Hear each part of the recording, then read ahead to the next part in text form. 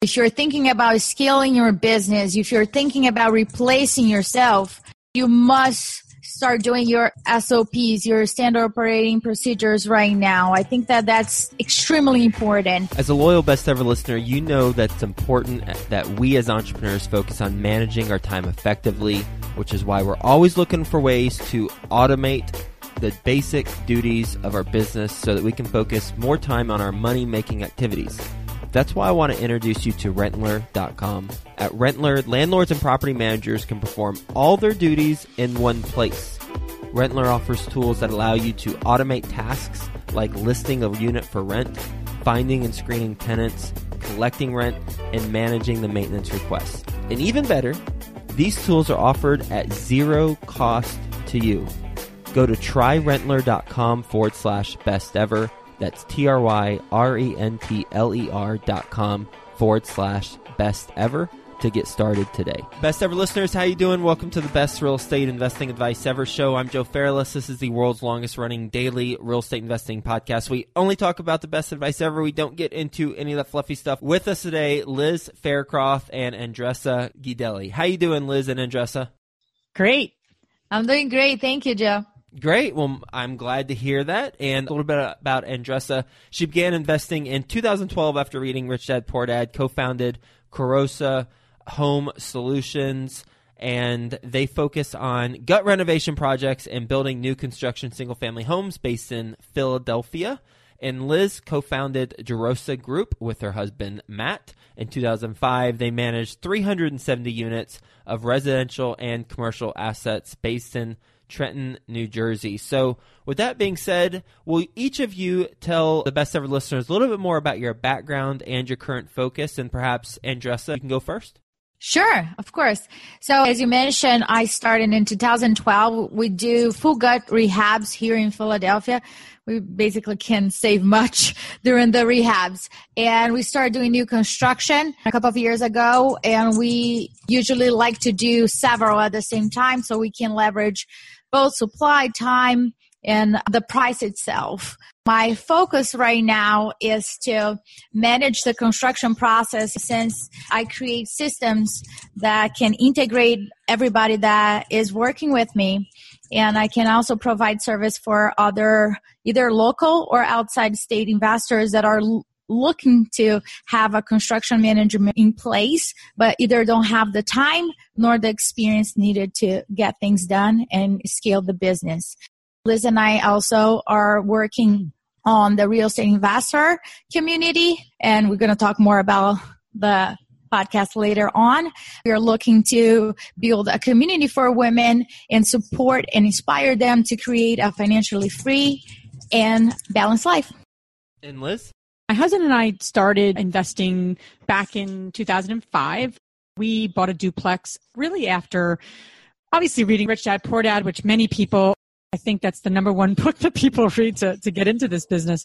But more importantly, taking it one step further, we actually played, Robert Kiyosaki has a game out there called Cash Flow. I think it's called Cash Flow. I always like to describe it as like Monopoly on steroids. But anyway, it was a great game to start getting me introduced, and my husband at the time, or my fiance at the time, introduced to the idea of passive income and all the different things. It's a great board game. I recommend it to people if they're looking for something different to do. It's a great, great game to get your head around the concepts that real estate investing involves. So, but anyway, we got inspired by that. We took a lot of courses and got involved in educating ourselves, and then bought our first property. And then we moved to Jersey, got married, and started really investing heavily here. We've since expanded our reach. We're doing various projects with Andressa and her company, and we have rental properties in Pennsylvania and now North Carolina as well. So we're definitely expanding our buy and hold strategy in terms of geographical areas, but we're kind of focused on growing our multifamily portfolio and doing kind of, I call it capital gains activities. So whether it's fix and flips as well as some new construction projects, we always have those going on as well. And the reason why we're interviewing both of you at the same time versus individual interviews is because, like Andressa alluded to, there is mentioned, but didn't get into details yet. We'll get into it now. You two co-host the Real Estate Invest Her, HER show, and it's a weekly show that details the journey of some of the most amazing women in real estate, and that is at the Real Estate Invest Her, HER.com website. You can go check that out, best ever listeners. And you two also partner up on rehabs, have been doing so for a couple years, and right now have 3 new construction deals in progress. So first, how has the partnership evolved to this point where you two decided, okay, now we want to do a podcast and build a community together? Sure. I'll start on Jess, and then you can jump in. Sure.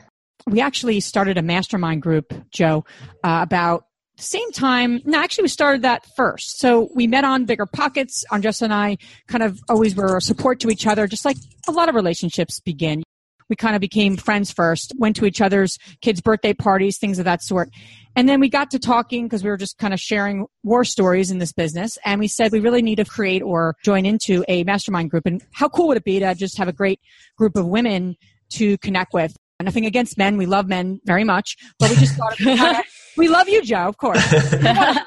But we just thought it'd be really neat to have kind of like a women's circle that you can kind of share not just what's coming up in real estate investing and in the business, but also just the things that women deal with and that are unique to women, just like men have their own unique things. So we formed this, 3 years ago or so? Yes. Yes. Mm-hmm. We couldn't find one, so we formed one. I love that. Yeah, and which is still going on, and we really appreciate still. And then through that kind of experience, I think, Andressa, you had that project that you were like, you're either going to wholesale it to us or partner with us. That was our first project. Yes, that was our first one. We had to close very quick. It was a big project. We blew the back of the house, the top of the house, and there was only 3 walls in that property. So it was cool. Our inspector came the first time for first inspection. He took one step in and he's like, I think I'm done. I was like, yeah, there's nothing else for you to see it. So that was it. And that property sold in 24 hours above asking price. So it was a great project. Wow, great starting out. With a women's mastermind group versus a co-ed mastermind group, what specifically is the difference in terms of content? It's a great question. The way it's structured is it's a pretty classic mastermind. Because I know mastermind gets thrown out a lot.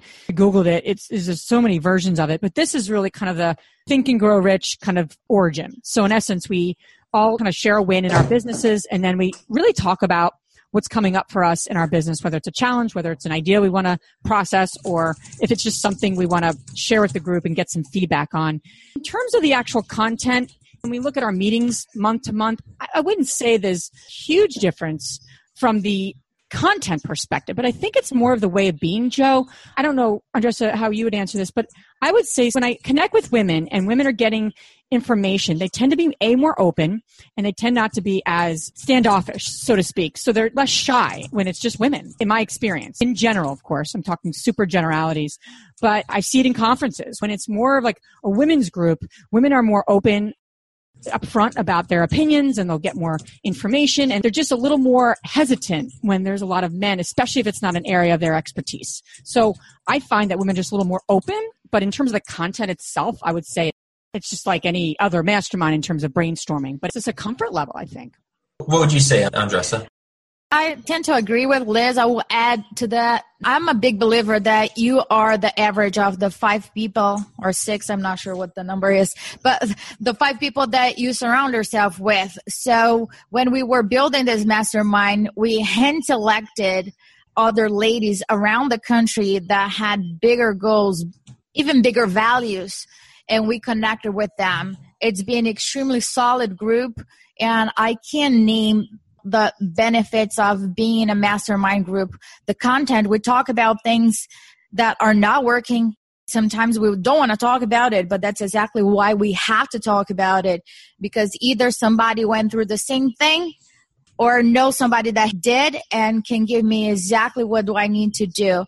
It's not a chit-chat. We're not there to chit-chat and just give ourselves opinions. There's a lot of questions, because sometimes during the questioning process, it's kind of the answer emerge from ourselves. We come to the conclusion that we already know the answer or how to get that resolved. And there's also accountability.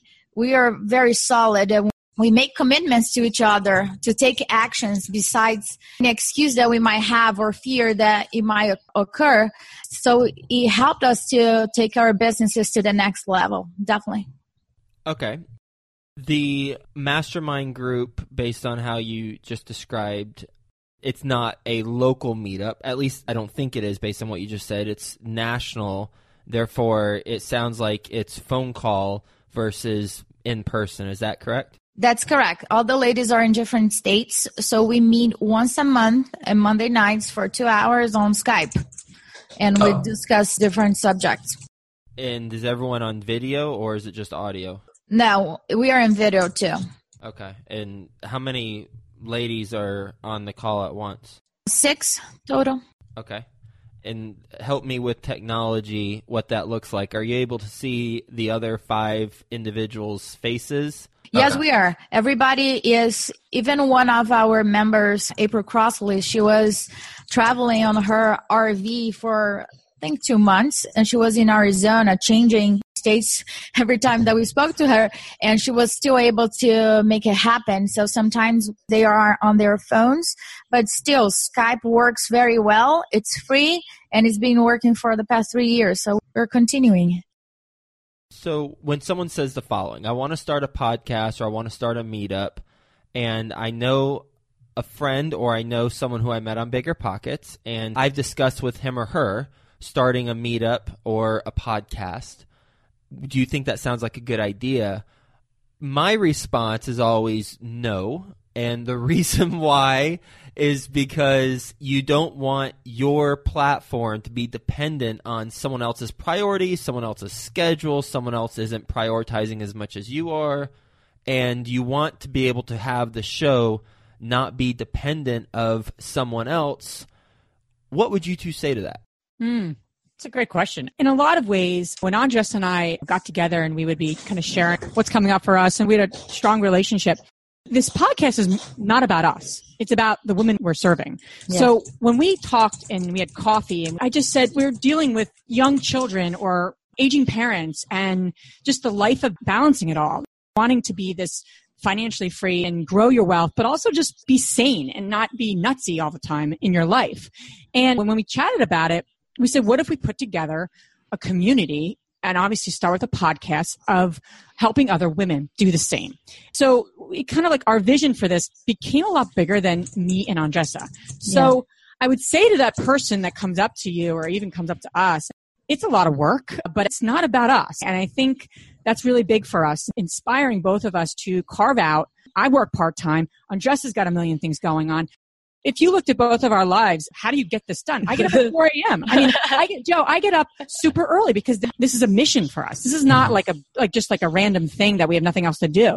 This is a big thing for us to help other women get what they want out of their lives. So you want to inspire people through it and really not just move your own business along, then don't do it. But if it's something that's meant to really be a mission for you and be something bigger than just a business or to hear yourself talk or whatever the reasons people do podcasts, I would say don't do it then because it's not the easiest thing to do. Yeah, definitely.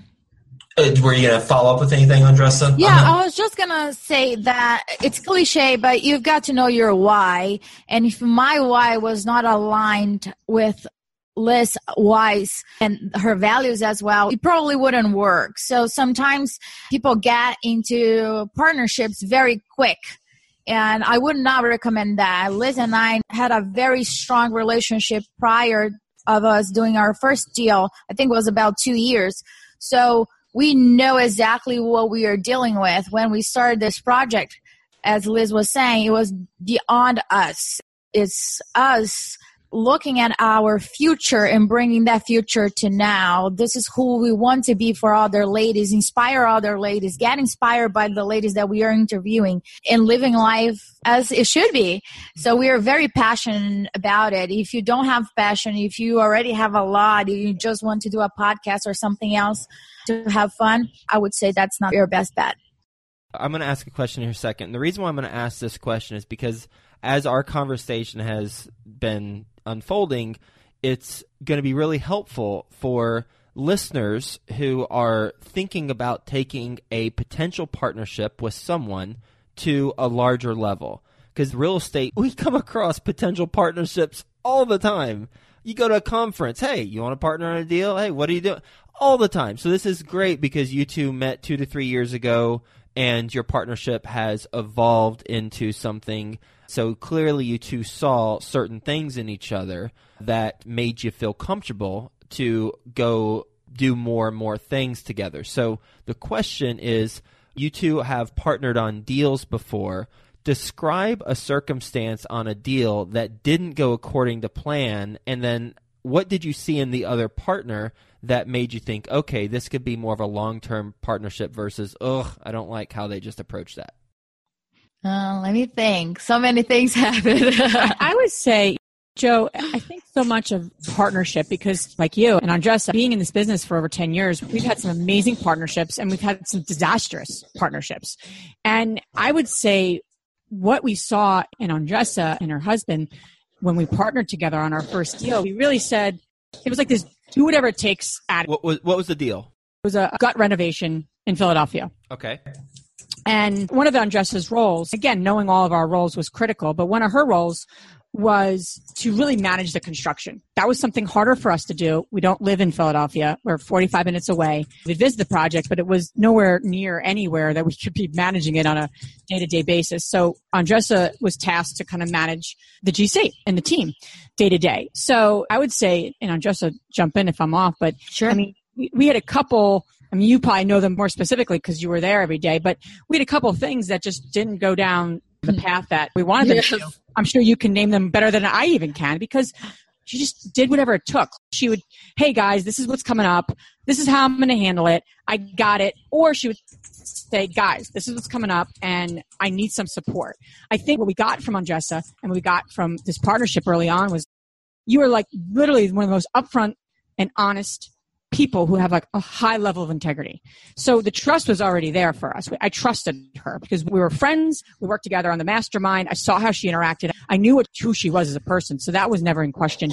But in terms of partnering together on an ongoing basis, Andressa's her word, and she's a very forthright person. I'm never worried about, I'm not sure how Andressa feels about this. Like, I'm more like, let me think about how I feel about this. I don't know how to say it. I don't want to hurt feeling. Andressa just bingo bango tells you how it is. And I found that to be hugely complimentary. Both me and Matt, quite honestly, neither of us are, I can be like that, but it's not my strong suit. Mm-hmm. So that was huge for us, Joe, is that in the midst of kind of day-to-day construction things that happen, Andressa was super straight with us, and it was almost like we were there with her, but not with her because she handled it and did it with such grace but directness. So, On my point of view, I had the support from my partners that even though things were not going as it expected, and I gave them the feedback on it, they gave me the support. I hear you.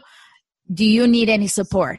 Do you need anything from us? Can we do anything to help you on this? So knowing that I have their back and vice versa, it just motivates me to just get things done.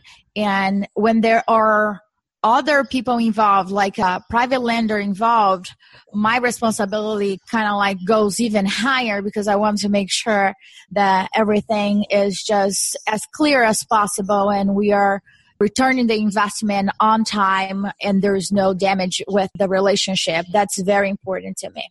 As it relates to your experience as real estate investors, Andressa, what is your best real estate investing advice ever? Well, in your future, if you're thinking about scaling your business, if you're thinking about replacing yourself, you must start doing your SOPs, your standard operating procedures right now. I think that that's extremely important. Liz and I have been working on improving that right now. And I think that everybody that is doing real estate, some shape or form, it's not looking to do the same thing when we are 65 years old. So that's not the goal. So I think that that will be my number one priority right now. That is something that I am focused on in my business right now. So certainly top of mind for me too. We're going to do a lightning round. You two ready for the best ever lightning round? Yep. Yes. Sweet. All right. First, a quick word from our best ever partners. You looking for a one-stop landlording software that helps you create listings, find and screen tenants, and accept rental payments while managing maintenance requests? Oh, by the way, it's zero cost to you. Go to tryrentler.com/best ever. That's tryrentler.com/best ever. Looking to build a predictable and duplicatable real estate investing business? Do over 100 flips a year? Whether it's flipping or wholesaling, experience a difference with the Ultimate Real Estate Investing course now, and also get a free strategy session with Dylan.